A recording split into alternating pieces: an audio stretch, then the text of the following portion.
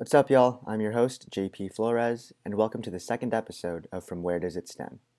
That man is beautiful, I want to say. Like, She walked away through a cheap pack of cigarettes, hard liquor mixed with a bit of intellect, and all the boys they were saying they were into it. Such a pretty face. In the previous episode, I got to interview Brian and Evelyn about their struggles as BIPOC students in STEM. We also shared our loves for Harry Styles. On this episode, I had the amazing opportunity to interview Dr. Christopher Barnes and Dr. Naima Sharaf. They are both structural biologists and postdocs at Caltech, and starting next summer, they will be at Stanford University. I know I created this podcast to empower others, but this interview blessed me with my new role models and my new favorite scientists. I hope y'all enjoy.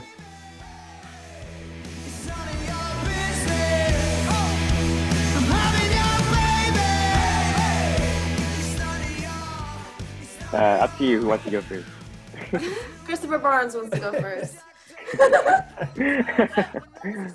All right, so my name is Dr. Christopher Barnes. I am a postdoc, actually a Hannah Gray Fellow at Caltech, where I study HIV and most recently SARS-CoV-2 and understanding how antibodies respond to these viral infections.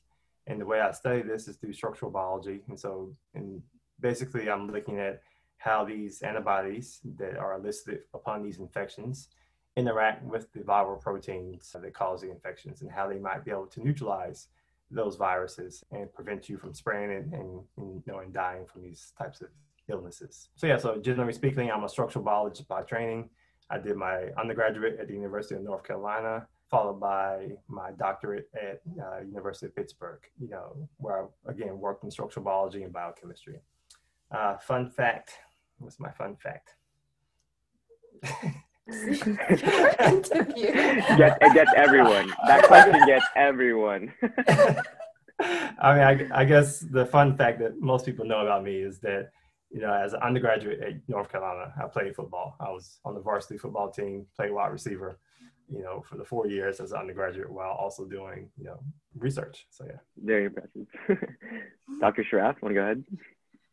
So right now I'm a postdoc in Doug Reese's lab, and I work on bacterial ABC transporters, which are membrane proteins involved in nutrient acquisition for gram-negative bacteria, and my particular focus is Neisseria meningitis.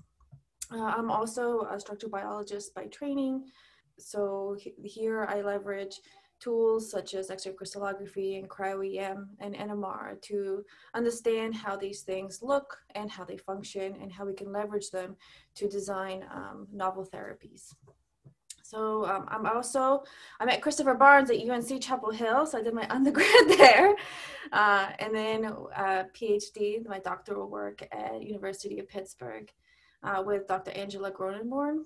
And a fun fact about me is I've lived in many places, I guess. So I was born in Ecuador. I've lived in Australia and several states. Very cool. Hey, and just it's funny because when I was putting this together, Dr. Barnes was like, "Yeah, and you can interview my wife too," and he gave like a little background, and I was like, "Man, this is a power couple. Like this, this is so funny." But I think it's really interesting how you two met at UNC. I totally thought this was like y'all met at Caltech as postdocs, so we can talk about that. I've known her for 13 years now. That's awesome. Yeah, we'll talk about the Taylor Swift love story in a little bit. Don't worry. But I guess my first question is, what were your upbringings like, right? Like, why are you the way that you are? Dr. Barnes, I know that Dr. Michael Johnson at the U of A said you're an athlete, like you said. And I can definitely relate to all those struggles. You also said in your NSERP talk that your undergrad GPA was rather low. And Dr. Sharaf, I realize that you are very well traveled. You probably have a lot of stories to share on your own, but can y'all talk about that? Maybe take a trip down memory lane.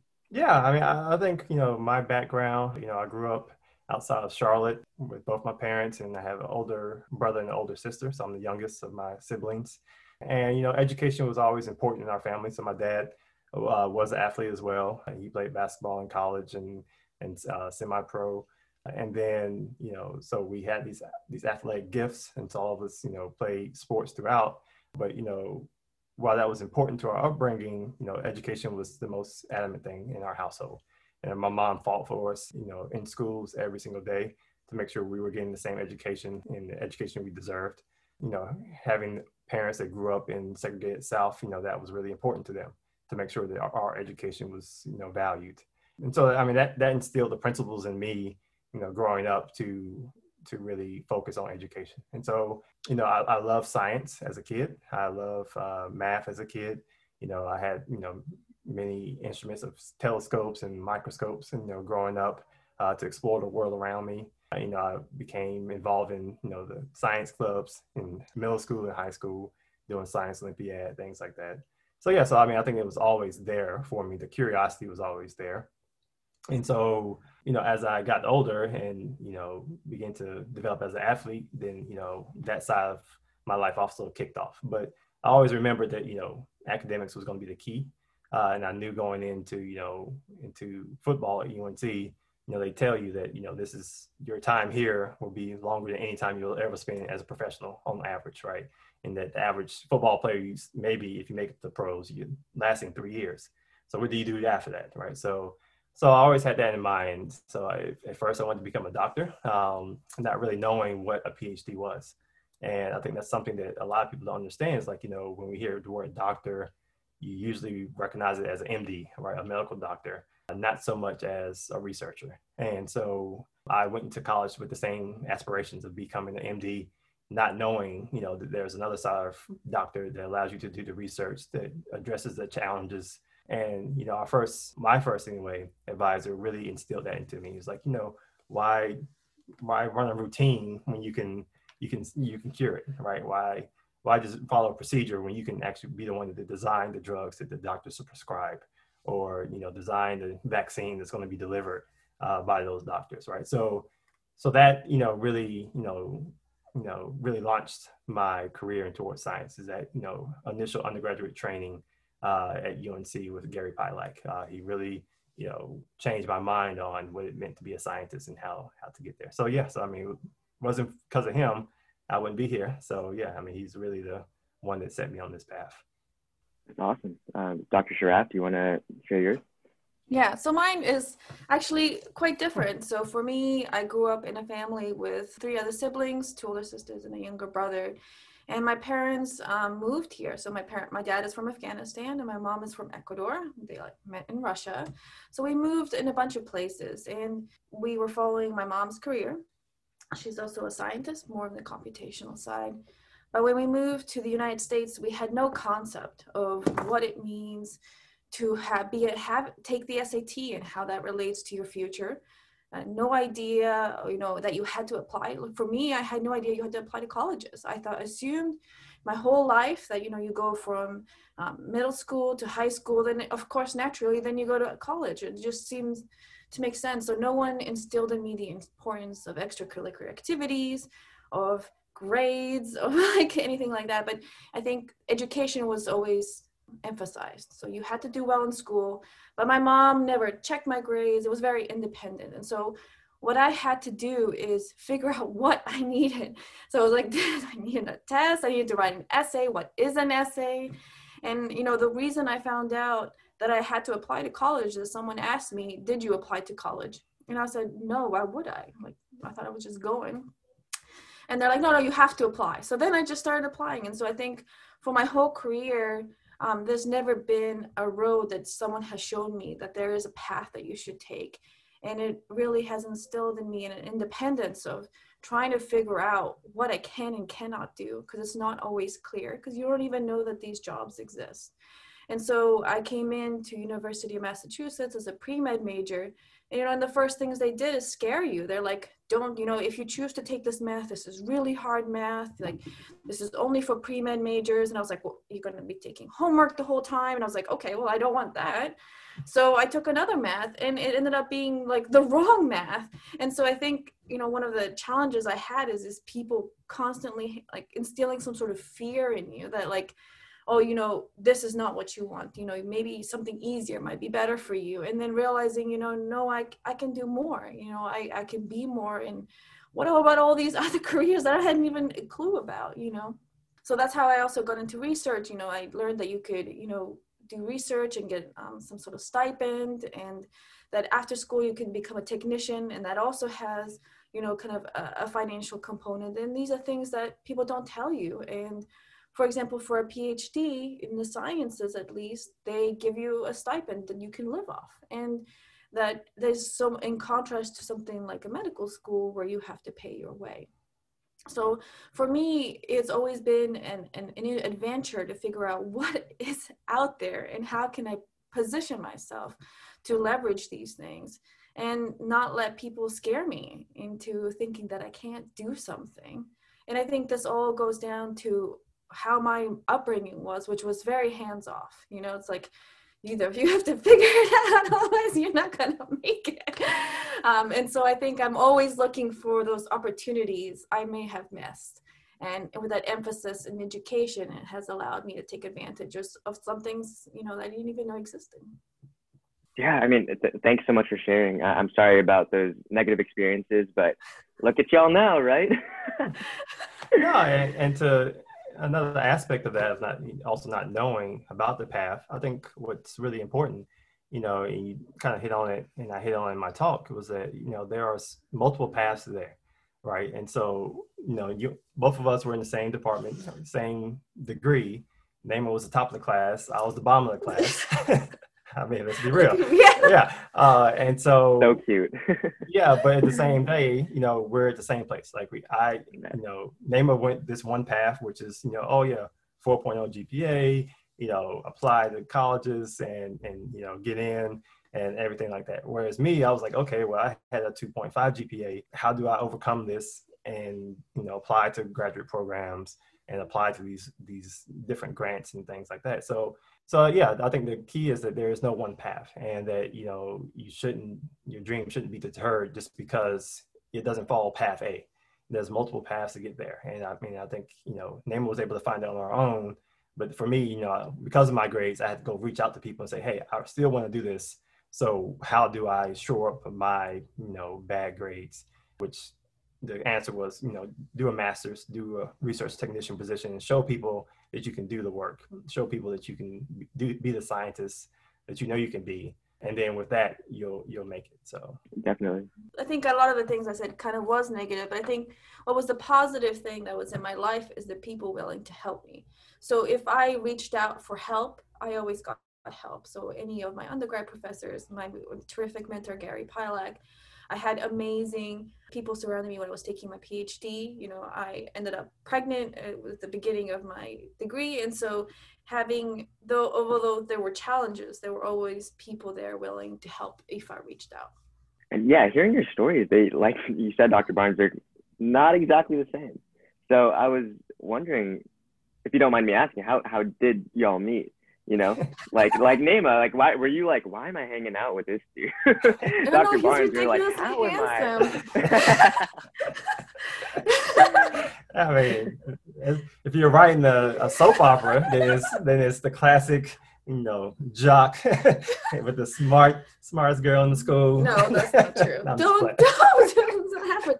We were in the same lab. That's what happened. It's like I was into NMR and I applied to this lab, and he just happened to be there. And you just spend a lot of time with somebody, you get to know them and like them, I think.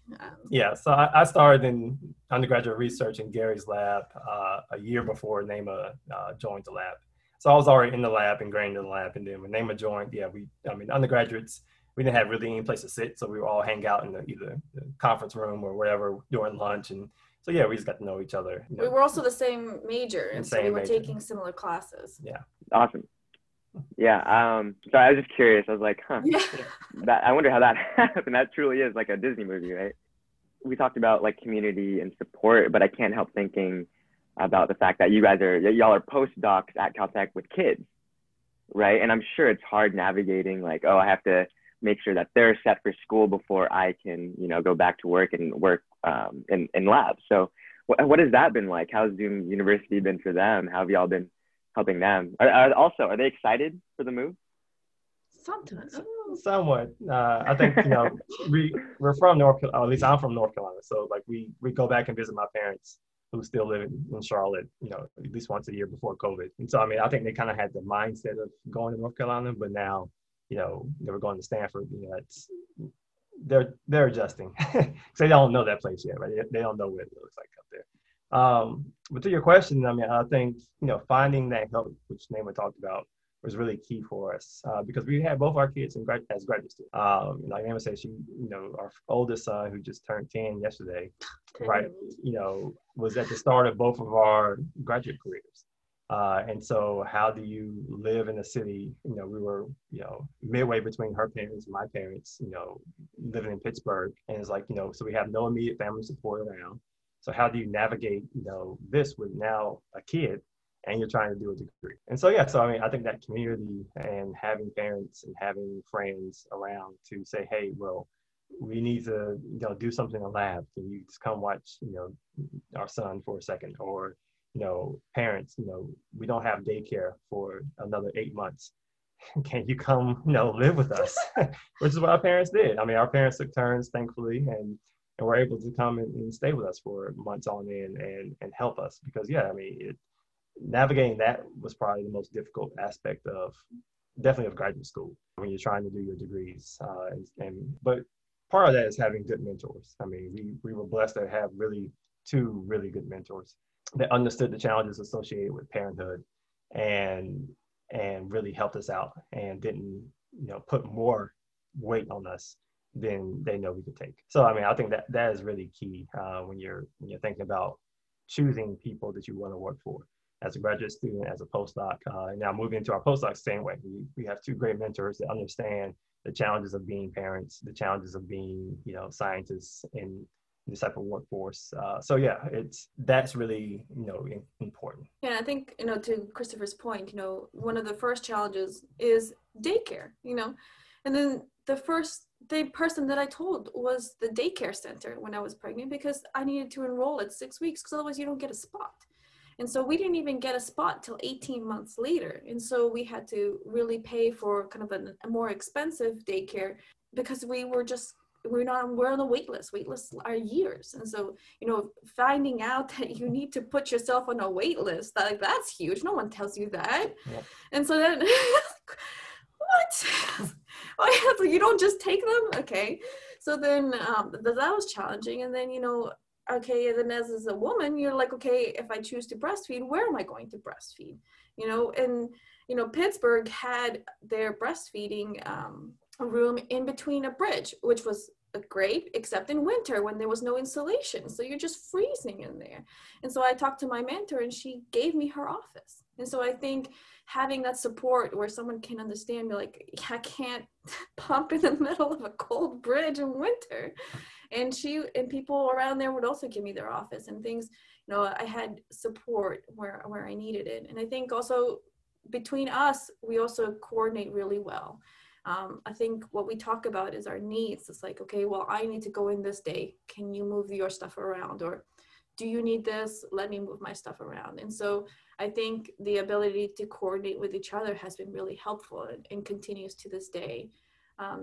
Giving each other space to work in time or at home if need be. Yeah. And then on top of that too, the financial support aspect of it, that was difficult. Right. Because even though you get the stipend and you don't have to pay for your schooling as graduate students, the money is not high. And so again, we were lucky to have people around us, to have the university daycare system say, hey, well, we understand that y'all are poor graduate students and y'all cannot probably afford, 2 children in daycare. Right. So working out ways to help supplement, the cost of daycare for us. And then even moving into our postdoc, moving into certain areas, like we realized we couldn't do a postdoc in the Bay Area because of the price of living as well as the price of daycare. And so, that was actually a component, that I think people are beginning to realize and starting to address is like, how do you raise a family when daycare costs, one person's paycheck? And so as part of the fellowship that I have, I actually, being one of the first to have kids to win this award, I really negotiated for them to say, hey, well, we have this expense funding. Like, can we use that expense funding for daycare costs? Because that's going to help benefit my science if I know I can have daycare covered for my child and not have to worry about that. And so, I mean, I think people, that was something that was major for us as well, to have that extra financial support from my fellowship. And this is something that, I've negotiated and helped push further down, for the other graduate student fellows at HHMI, to say that they can use their award money towards their daycare, because that's huge. And that's going to help you as a scientist and you as an individual, knowing that you have the financial means to that your kid would be taken care of. And all the universities that we went to had these kind of policies. And I think especially the University of Pittsburgh, if we didn't have that program to help with some of the daycare expenses, it would just not have been financially feasible. Yeah, that's awesome. Just the fact that you have that familial support in your parents and institutional support as well. I'm a person that really relies on my peers. Did your peers have any play in this at all? Yeah, I mean, so there was a postdoc in Nema's lab who actually was in the same lab as us in Gary's lab at UNC. So Lisa is her name. She was our go-to whenever we did need some help right away, because we knew her for many years from our time at UNC. And so, yeah, so she was the closest to family we had in Pittsburgh while we were there. So, yeah, I mean, she definitely helped, during our second, child's birth. She was there to take care, to look after our first one and say, hey, y'all. We didn't have family there. We didn't have family there. So it's like, how do you Give anticipate birth of another child? Yeah, exactly. When your water is going to break, who's going to be on call, right? And so, yeah, so she was like right there for us to say, hey, well, y'all go to the hospital. I got Julius. Right. So, I mean, I think those are some of the things that, we definitely relied upon on a day-to-day basis to really help us. And even here, we had a friend, Beth, who had kids, and then you just talk to them and they give you these, ideas of what's available, what programs do you qualify for, what is good with regards to activities for the kids. So having that community to inform you of what is available, I think is really important. Definitely. So many questions just popped up in my head. And I'm just like, how in the world did they do this? First off, y'all met at UNC, but you went to Pitt together and Caltech together.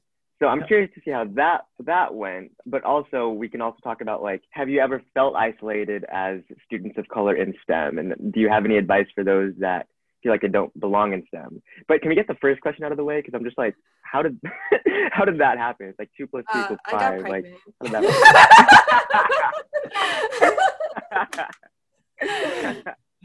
I think here we are. I think that's a great answer. Yeah, I mean, that's the truthful answer. So, yeah, I mean, it's just a matter of, Nema was a step ahead. So, like I said, I had to do a master's to shore up my, lower GPA to get me on the path to be able to apply to graduate school. So, during my master's, Nema started at Pitt for her graduate training, right? And in between that time, yeah, we got pregnant with our first kid. So it was like, okay, well, if I wanted to go to other places, because I mean, I'm a Southerner by, in heart, and I did not want to go up north. Like, it's too cold for me. So yes, I mean, but after that, then it was like, okay, no, then I need to go up. Now I have to go to Pitt, right? So yes, I mean, I think that's how, we went and stepped in. So like, I came to Pitt 2 years after Nema, or a year and a half after Nema had already started Pitt to start, my graduate program. And then, then moving forward, I mean, now we have 2 kids after graduate school. And so it was, finding 2 postdocs at the same university, that was a challenge. And that's something that we had to navigate, especially when, a situation may be better for one and not the other, right? So trying to find a place where both situations were going to be good and allow us to be both successful, that was somewhat of a challenge. But yeah, I mean, at the end of the day, Caltech ended up being that place that we both were able to grow as scientists. So that really worked out for us. And again, I mean, some of this is, just opportunity and luck. I mean, it's just like, we can't discount the fact that we are lucky to have these opportunities show up. But once those opportunities do present themselves, we really took charge and handled it. So yeah. And Caltech isn't exactly a bad place to be, No, it's been great, being here at Caltech. I mean, it's a lot of stuff that we've been able to accomplish, I don't think we could have accomplished at the other places we were considering. So and the 2 other questions: have y'all ever felt isolated in STEM, undergrad, postdocs, now even? And what would you say to those that do? Okay. I mean, I think, I'm a bit of a mixed race child, so I'm half Afghan and half Ecuadorian. And so I've never really fit anywhere. And so it was always kind of been just kind of the same feeling. It's just, okay, I am part of this community, but I'm not really one of them yet. And then, you know, I moved to LA, and then I got the food, I got the music, and I was like, oh, this is great. This is what I've been missing.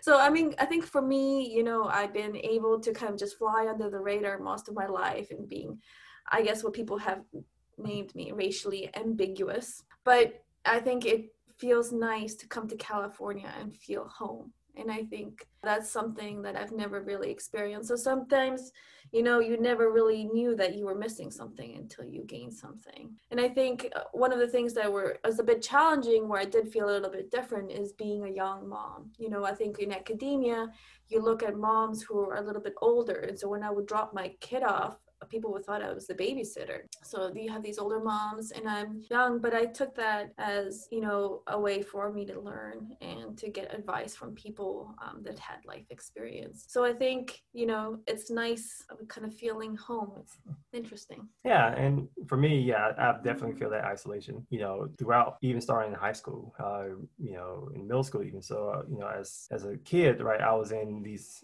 in the International Baccalaureate program and in these AP classes, which at my school, growing up in high school especially, you know, weren't filled with Black kids. It was mostly all white kids, few Asian kids that were taking these classes. So even at an early age, I was already kind of isolated within the classroom setting, where I would be the only one, you know, that looked like me in those classes. Teachers, of course, don't look like you in those classes. And so, and again, talking about my mom fighting, you know, she fought to make sure that, you know, that I wasn't getting the short end of the stick, and, you know, and discipline and all this kind of stuff, just because of my skin tone growing up in the South. So, I mean, I think, you know, from an early age, I was aware of this isolation and this, you know, type of situation. I always was able to fall back on my friends and my teammates, right? They were more diverse. And so that was really my community. And so even in college, you know, I was, again, in classes where, you know, UNC is pretty diverse, or at least it was when we were there, you know, and that we had classes that, you know,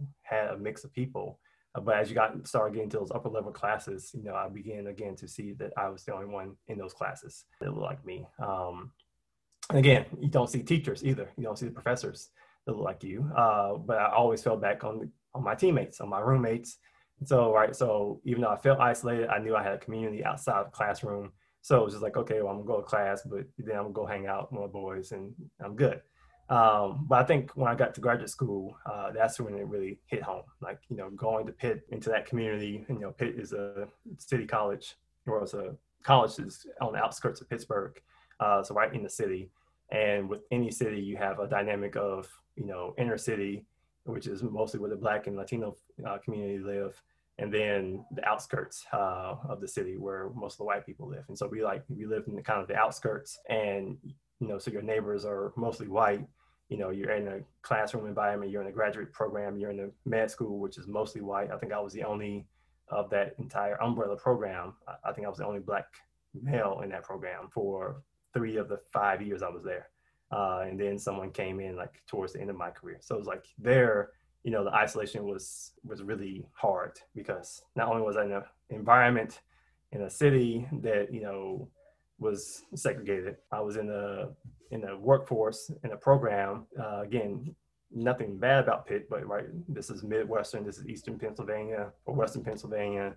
So the people in that program aren't necessarily the greatest when it comes to racial issues, right? So you have that, you have the fact that you're the only Black person, you don't have any Black professors around you can go to during times of, you know, challenges. So like, you know, during, you know, our graduate program training, right, you know, some of these police involved shootings, you know, were really happening at that time. And so it's like, who do you turn to? It was very hard to turn to anyone. I mean, so my actual PhD mentor is from Mexico, Guillermo. And so we had kind of, you know, we could talk at least a little bit about, you know, issues of discrimination that he felt as a, you know, Mexican American growing up and training people at Pittsburgh. But again, it wasn't the same, you know, wasn't the same, right? So yeah, so I mean, I think that was a struggle for me, especially being so far away from family, now no longer associated with a football program and having, you know, friends nearby. So yeah, so it was a struggle, and it is a real struggle that you have to, you have to navigate in these places, and you try to find community within the cities you're going to be living in as a graduate student. Just to say, hey, this is, like name a found community here. It's like, how can I find a community that's going to support me and help me feel like I'm not losing myself and my culture to a work environment that's not, really looks like me, right? So I mean, it is a challenge, and I think we all find different ways to navigate those challenges. At the end of the day, one of my close friends from UNC ended up moving to Pittsburgh, and so like I had that friendship. I had, someone that I could turn to, and we could go, grab a drink, just, talk and just kind of vent, which really helped me. But again, you have to find that because, it is a real challenge to navigate these things. Baby, always jacked up. Hollow tunnel for a nose, it's always backed up. When season long, she goes home to a cactus in a black dress. She's such an actress, driving me crazy. But I'm into it. I'm kinda into it. Well, Dr. Barnes, Dr. Sharaf, I am an undergrad, as you know, who's about to apply to grad schools, right? And I hope you know that these stories and just being able to talk to y'all has really like inspired me, right? Like I know it that kind of feels weird for you to hear after hearing those stories, but for me it's like, man, like I just feel like I'm ready to kind of just enter the world of grad school and things like that. And I'm excited to hear what other people have to say as well, because after the first episode, I interviewed a couple undergraduates from Macalester College and UC Davis, and I just kept getting messages like, I didn't know people felt like this too, so it's awesome. Thank you so much for sharing your story. So I still have a couple more questions. That wasn't a conclusion. That was not a conclusion. But how do y'all feel hearing that, hearing that people are inspired, hearing that you are changing people's lives, right? That must feel good, right? Can y'all talk about that a little bit, maybe? I think for me, it's, we've had so much help, whether all the way from high school to postdoc. And it's the idea of then bringing, taking charge and also bringing people up with you. And I think it's so, because we've had so much help, being able to kind of reach out to the younger generations and also show them a path or help them in any way that we can, I think is really fulfilling. And I think I'm almost about to cry, but it's like, it's fantastic. It's like, that things that you have to say can be useful and can empower younger generations, I think is really nice. But I think it's also something that kind of I feel like a moral obligation to do, I think people are so bright and that, everybody should be given a chance. And so being able to help in any way I can is extremely important to me. And I think we look for that in the environments that we put ourselves in. Yeah. And no, I totally agree. I mean, hearing that, hearing that, we're inspiring people to maybe take that leap and take those risks to follow their dreams. I mean, I think that's really important. That's really important for me. So above all, like I like science, but I like the mentoring aspect of it more. I like engaging with the students. I like, helping the next generation behind me, come up. Because as Naima said, like we want to bring up as many people as possible because, I often struggled with the isolation and the feeling of, why am I here if, I have to deal with all this, and why do I have to deal with all this and just for what? Like, what am I doing this for? And so it's like stories like these, and I think Naima really helped me see this, is like, someone has to kind of be the first to do this, to help bring up the next. And so, I mean, I really, that really hit home as I, started, talking to people. Like I went to a conference earlier this year before COVID hit. And it was like, I went to this conference, I was one of the speakers, there was an invited speaker. And immediately I had people come up and say, hey, that was great. It's finally nice to see someone like me on this stage giving a talk, right? Of course, did things with INSERP and other programs. It's like, the same thing. It's like, so nice to hear someone's story who's, closely related to mine. And, those types of stories actually motivate me to be the best that I can be and pave the way. And because I know, as I was, as we were considering our two job offers, to either go back home to UNC or go up to Stanford, one of the components I had in the back of my mind was like, where can I go that's going to make the biggest impact to really bring in the most people and help the most people, right? And I debated this for a long period of time. And it wasn't until, I talked to a number of different people, but it was like, your presence on that campus, if you go to Stanford, is really going to make a huge impact because, how can you tell these undergraduates and these graduate students that they can aspire to be a professor at a top institution, but yet at a top institution like Stanford, there are no professors that look like them, right? So how can you tell someone and there not be that representation? Like, how's that's a conflicting message, right? So by just being there, we're going to make an impact. And I mean, I think that's something that I value more than the research, to be honest. I mean, I really want to make, I got 7 years of, if I get tenure or not, I got 7 years that I'll be on that campus, as a researcher, as a teacher, and I'm going to try to make as big an impact in those 7 years as I can. And then of course, if I get tenure, then I'm set up to continue to make that impact long after. So yeah, I mean, I think that's my motivation as I look to the next step of my career. Definitely. And I feel like I can relate to that as well. Definitely not the same thing, but I coach 9-year-olds and 12-year-old baseball teams. And I try to go and do community outreach at different elementary schools and things like that. So I'm just now realizing, man, this isn't going to stop once I graduate. This can keep going on in graduate school and, things like that. But I am curious, how do y'all think we can kind of diversify STEM and implement full inclusion initiatives more formally, right? Mentor-mentee programs like NSERP did, or what else can we do? Because at Occidental, a couple of students and I are currently trying to change the bio curriculum as far as implementing social and racial injustice issues, right? The class that I'm in, it's called Special Topics in Biology, inspired this podcast. So can y'all think of any ideas or more formal initiatives now that you're at this point in your careers and experienced so much? I mean, I think one of the things, if you are doing kind of research in a lab, is that you need to have research experience. I think people are always hesitant to give people a chance if they don't have, previous experience. And so formal programs that puts kids into labs, even for summers, is huge. Because then not only do you have that experience of whether you like that environment or not, but then you have a recommendation letter from a professor from a top tier institution. So if research isn't a thing for you, you still have that recommendation. And so having a formal opportunities for diverse group of people to be in lab settings, even if it's just for the summer, is huge, I think. Yeah, and I think that's really, really key. And I think research has shown that, minorities come in, with the same aspirations to be research scientists as their white peers. But yet the retention rate for minorities is much, much lower. And so the question has always been, how do you maintain that higher retention rate? So one is representation on campus, having PIs, having graduate students, having a diverse, upper echelon of the university, that looks more diverse is really important. And like here at Caltech, that was sticking point for the graduate students here is like, there's only 11 Black graduate students in this entire campus, so which makes up less than 1% of the graduate population, right? So who do they turn to when, things like, George Floyd, happen? Like, who do these people turn to? So that representation at the top is really key. And so I think a lot of universities are now looking to do these cluster hires to really try to diversify the workforce. And so, I mean, I think that's a push by the university administration to make change.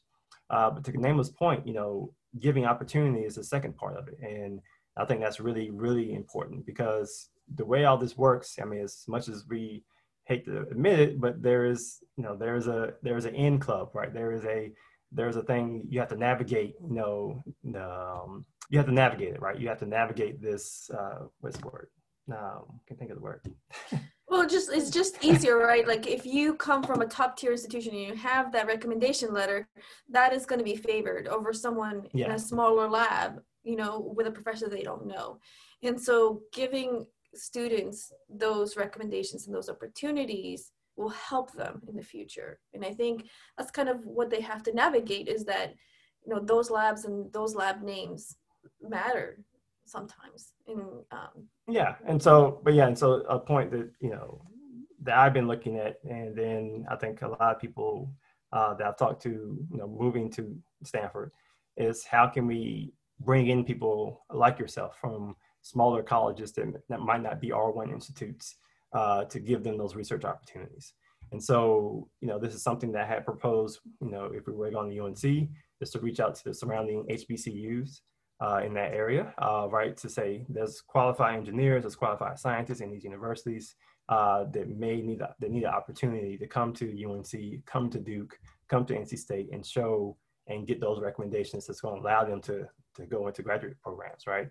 At the same time, it's going to help you as a mentor if you have a diverse lab space and you begin to learn about, and see that these individuals can do the work, because you might have your own implicit bias about, certain individuals, but if you actually have them in your lab and you see what's happening, then that's really powerful. I think, moving up to Stanford, this is something they have in place where they're going to try to reach out to the more local community, and state schools in the area and set it up with a program along with UC Berkeley, UCSF, and Stanford to, to bring in summer students from these universities that might not have the usual opportunity to come to those, to do those types of research programs. So, I think that opportunity is something that we're going to push for and we're going to work for, and not even just undergraduates, but also even high school students. It starts in high school. Which, who knew, right? Right. Who knew that you could just go to a lab? Nobody tells you that. Yeah, so it's like, why not bring in, one or two high school students from disenfranchised, schools and say, hey, this is research. This is what you can do. Tell your friends about it, start pilot programs with like these private schools do around here, and say, hey, let's have a class where we're going to send this class into a research environment that allows them to begin to learn how to do STEM. And they get to go and learn STEM at an early age. This is what other people are doing. So why not extend that offer to other places where the opportunity does not exist? So these are all things that are really important just to drive home. I'm definitely going to send this to my biology department. They're going to be like, JP, you're back. What do you want? And I'm going to be like, listen, this is it. Yeah, thank you for that. What do you use to kind of motivate yourselves on days where you find it hard to get things done, right? Mental health wise, you're having a bad day. Just curious, because I feel like a lot of students nowadays are hitting a wall, especially now during the pandemic. People are feeling burnout. So what are little tips and tricks that y'all can share and offer? I think one of the things that I like to do, at least, is because, I know having a family is challenging, but I think you can also pull a lot of happiness from that. When I'm having a tough day in lab, at least my kid learned how to walk, and he, is talking, calling me mama. And then sometimes the kids are tough. And so, hey, I ran a great gel. I got a great experiment. And I think finding different places to pull your happiness from, I think has been important for me. Really having, I think sometimes motherhood is seen as a challenge and hard, but it could also be so beneficial because it shows you what's important. And it's like, okay, this experiment didn't work. It's not the end of my, I'm still living. I need to live and feed these children. So I think it gives you perspective, and it allows you to work efficiently. And sometimes when that motherhood thing is just tough, you can pull from lab. It's like, wrote some great sentences, write poster, small things you can pull happiness from. Yeah, and I second that. Finding those small things to keep life in perspective is really important. For me personally, I have an attitude of trying to, well, I wouldn't say care, but, try not to let things overwhelm you too much, right? You have to have that perspective, right? Small victory. Hey, I woke up and I got out of bed today. Victory, right? That's it's kind of cliche, but it's true. Like, you have to focus on those positives, because if you just look at the negatives overwhelm you, and that's how you hit these walls, right? If you go on Twitter today, every other word is, oh my gosh, how awful, all this, blah, blah, blah. And it's like, if you stay there for an hour, that's just consuming you with negativity. And so sometimes you have to put social media away. You have to put that away. You have to go out, clear your head, take a walk, exercise. For me, exercising is really key to my mental health. Is saying, hey, I need to go, work off some stress. I've always had it with either football, but now as I got older, right, was weightlifting, was running. just to work out that stress. And then again, just focus on those positives. And again, the kids are great. So that puts things in perspective. They don't care about what you're doing. They're like, oh, that's great. But so it's like, because at the end of the day, science is a job. Hopefully it's a job you will love. But it's a job, and with any job, there's going to be, ask of you to do things, right? And so you're going to have to, oh, you just published this paper, great, on to the next one. Like, you're going to find yourself sometimes in this environment where you're constantly pushing yourself, pushing, and never enjoying those victories. And you can't do that, right? You have to take a step and say, hey, I just got this award. Or, hey, I just did a bomb job on this poster or on this exam. Like, I'm going to celebrate this. I'm going to take this weekend and say, I'm going to enjoy this victory, right? And so you really have to just enjoy those victories. And remember that even small victories are victories, because if you just focus on those negatives, it's not good for you. Definitely. Thank you. All right, y'all ready for some out-of-pocket JT questions? Yeah. All right, I'll start off with an easier one. Okay? What is the craziest thing you've done in the name of love?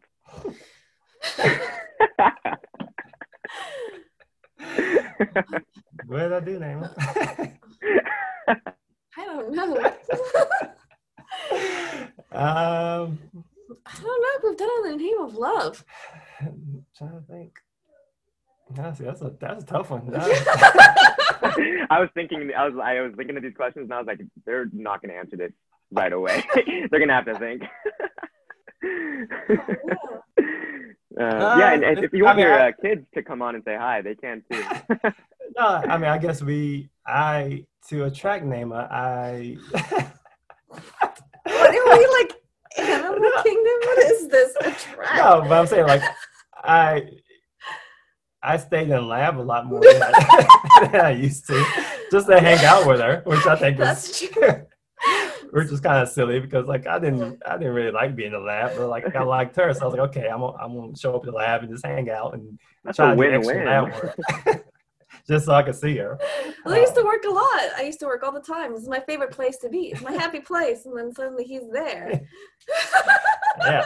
So when I was playing football, I actually, in between class and practice, like, I would go to lab so I could see Naima. And then, like, even during training camp, like, I would, in between our, like, tour days, like, I would just hop over the lab because I knew Naima would be there in lab and she'd live close by. I was like, oh, let me just go to lab and I'll ice my knees and stuff while sitting on the couch in lab, and then we can talk and hang out. So that's a good one. So I guess that's the craziest thing I've done. That's awesome. Naima, no stories? Nothing? No, man.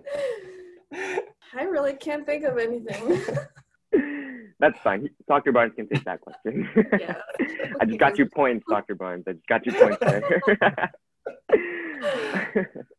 All right. Here's a little more broader question. What are your proudest accomplishments or happiest memories? You can name a couple, just one, just some that come off the top of your head. I mean, I think for me, I think I like my degrees. I did something. I think, the children, the birth of our children it's like, because as a biophysicist, my whole goal is to purify one protein, right? And here I made thousands of human proteins on one baby. And so, like, look what I can do. That's 9 months and I'm done. This is terrific. How many human proteins I made. I think that was truly amazing. I think, for me, the offers to that I was going to have my lab, that was my dream. It's like, I always wanted a lab. I just need a lab. Like, I want a lab. And to say that, I was going to do that, I think was absolutely amazing. And I think something that's ongoing too, I think with Christopher, is that, we try to build a happy family. And I think it's tough, like, it's hard work. And I think one of the proudest things that I think we do is, try really hard to build that happy home. No, yeah, I think that's true. Like, I think the proudest moment is, of course, becoming a dad. And so, like, our first son, I actually delivered our first son. And it was like, that was, a very happy moment. Something that, I'll never forget and cherish. And watching them grow up is, is really, as a parent, that makes you proud, knowing that, you're raising good humans, and that they are, you know, achieving and becoming their own people, and doing things that kids do. I think scientifically, yeah, I mean, I think our recent offers, I mean, that's, you know, outside of our degrees, which were, you know, to be able to say we had 2 kids, we were able to overcome and didn't give up, you know, which never was a thought, but a lot of people do. And so, I mean, again, that's a victory that you have to say, like, you know, we did persevere, regard degrees, in spite of, you know, the challenges associated with trying to raise kids. So, I mean, I think that's true, but yeah, but definitely having these offers to be able to start our lab, I mean, that's a huge victory. And I mean, that's something that we don't know. We know how hard it is to get to that point. We've had friends that go through a lot much more difficult times to get there. So yeah, so that's something we're very happy. Our parents, of course, all of us are very proud. But yeah, to be some of the first, you know, to achieve such an accomplishment is really, really great. No, I'm starting to feel emotional. Like I'm about to start crying now. Yeah, I mean, look, if y'all need like a baseball coach for your kids, let me know. Need a graduate student postdoc, let me know. I'm already just like shaking talking to y'all, but now it's more of like, now it's just like, now you're on a pedestal. I'm sorry. This is awesome. So I asked this question in my last episode, but let's say you wake up one morning and you go, all right, this is the day that the data I gather will lead to a publication in like Cell or Nature. You hop in your car to leave and your lab is 5 minutes away. What song are y'all playing? It depends on the day. Yeah. I guess my go-to is a song by Jay Dilla. You know, that's a mix off of one of his albums, the Shining album, called "Won't Do." I mean, that's one of my favorite songs. Me and the kids play all the time when we go golfing. So like that's one of my happy songs that you know, when I want to feel pumped, I'll play that, or I'll play DMX. One of those. I mean, every once in a while, some DMX jumps in there. So where the hood. Some of that sometimes jumps in there just to get me pumped. Like if I need to just say I'm in my zone today, like this is what I play. I have a very personal relationship with music. For me, I like to put my memories with the current music. So I attach memories to what's current. And so I kind of remember my life chronologically based on music. So if I was going to do that, I would listen to a new music. So a new song that's on the radio. But what I would do is I would blast the kind of like a reggaeton or something, you know, hard. Kind of stick that memory in there, you know, just really get the party started, and then, you know, park your car and go get to your experiments. Your little shimmy in the car. Yeah, then, you know, get all proper. Pound in your head. And then when that song plays back again, then you know it's like you were pumped, you got it done. Exactly. All right, bouncing off that question, let's say it was a long day at lab. Maybe your controls weren't working, you had to call it quits. You decide to go out with your friends and y'all want to do a karaoke night. What song are y'all singing? Yeah, I don't know if we've ever done karaoke.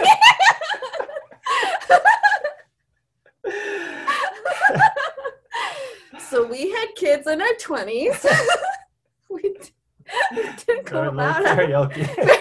Karaoke. Very fair. But I always enjoy blasting some the Killers. Oh man, I love singing some of that songs. Or some Lady Gaga. Yeah, some like A Star Is Born stuff, like Shallow or. No. No, not so. Oh, gotcha. What are we talking here? Like Just Dance, Poker? No, you gotta counter the bad mood. You gotta pump it up. Right. Dr. Barnes, what are you going with? Yeah, I don't know. I've never seen you sing karaoke. Yeah, I've never sung karaoke. No, you've never like just wanted to play a song for the sake of singing it. Like for me and my friends were like, "Yo, play a Rihanna song right now. Play Umbrella." Well, by Rihanna. That's a good We'll one. sing along right now. Yes, yeah. Rihanna. No, be great. okay, off the record. No, off the record. It's on the record. Off the record. I have sung karaoke once, and I feel ashamed. Oh, that- what was the 80s? No, because it was R. Kelly, Ignition. That's off the record. But no, I mean, I think, anything to get get me going. Again, I listen to a lot of rap. Yeah. So I mean, if I'm out and I need to hear a song to get me going, I know I'm gonna get up and dance. Then it's Juvenile. I mean, Right. that's Telling our age. I'm saying, but you all know when that 99 and 2000 hit, then everyone's getting up.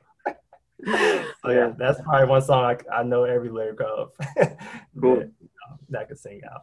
Yeah. Have y'all hit that Disney stage yet as a family where you're watching like Disney movies with your kids yet? Or how old are they? They did don't mind Paw me asking. Patrol for a long time, and that was excruciating. Have you seen Paw Patrol? I have seen A Paw bunch Patrol. of Yeah. puppies with jobs. No, we have we have So Disney funny. Plus, but I think they are more in tune to superheroes. I mean, the Avengers, we've seen all the Avengers. Okay. All those movies. So I mean, at least that's part that we can enjoy it as well. But luckily, yeah, we haven't had to do too much like Disney. Yeah. Yeah. No, but yeah. one of the weird things though is when your kids start liking shows that you watched as a kid. Like Yeah. they started watching Pokemon, and that was weird. I was like, Oh, I watched bet. Pokemon. Yeah, And yeah. Dragon Ball Z. Yeah. And that was Dragon Ball like, Z, yeah. it's like we're enjoying this together. So I watched all the Dragon Ball Zs. Yeah. No, that's so awesome. I think, That's awesome. yeah, when your child, something that you've created, likes things that you liked as a child, that's interesting.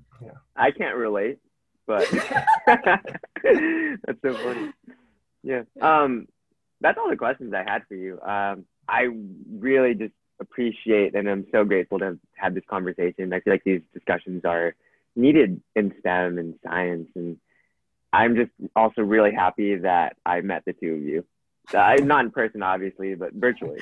It's Yeah. nice. It's honestly nice. It's reinvigorating hearing that people that are just a little bit older than me and are pursuing things I want to pursue are people too. Like I hear my mentor talk about these wild stories in graduate school that he experienced, and I'm like, I don't want to experience that. So I'm really, really hopeful for graduate school, and I can't thank you two enough for being a part of this and being a part of this project, and honestly, like being a part of my life now, right? Because you talked about superheroes, role models, and I don't want to be cheesy at all. I'm a cheesy person. I don't mean to be cheesy, but no, I think that I found two great role models in you, and kind of like superheroes, right? So thank you so much. And you can do anything you want. You can. You really can. So you have so many options. Yeah. Good luck finding one that makes you happy, Yeah. Are you Thank you so applying much. this year? Are you applying this fall? Yeah, I'm looking at Oregon, Washington, Utah, Colorado, Boulder, schools like that. My mentor said to kind of look for schools that have supportive environments, especially since Occidental is pretty supportive. But yeah, I don't know. Up in It's the air. fun. Enjoy. Yeah. It's so Sounds fun. like it. Sounds like it. But I I wish. like I said, and even go have those support environments, but just know, and I think that's what I'm finding out too, is that your support environment is not just at where you're at. I mean, Right. it's in discussions like this. I think now the good thing that's come out of this pandemic is Zoom and these FaceTime type meetings. So we're like now, you can call and say, hey buddies, I'm having a tough day. Let's jump on and just talk it out. Same with us. I mean, if when you get to graduate school and you say, hey, I ran into this issue, how do you think I should navigate it or something? I mean, you have a support system now where you can reach out and talk. So don't just feel like you're isolated at one place like I did. Like this is, a large country, and you can find support everywhere. And I mean, that goes to your listeners too, they can also reach out, and they can reach out to a lot of people. They're really willing to help. Well, thanks so much. I hope you two have a wonderful rest of your day. Again, congratulations on Stanford. I think that was awesome. When I saw that on Twitter, I was like, no freaking way. This is so cool. Like, I didn't even know y'all at the time, and I was like, good for them. Like, I feel that. I feel it for them. Thank you. Yeah, Of course, we're excited. And next summer we'll get started. So It's nice meeting you. yeah, same. And enjoy and Yeah. Hopefully I'll meet you one day. Meet both of you one day. I'll just Anytime, road go trip up grab a to coffee. Stanford. Yeah, definitely.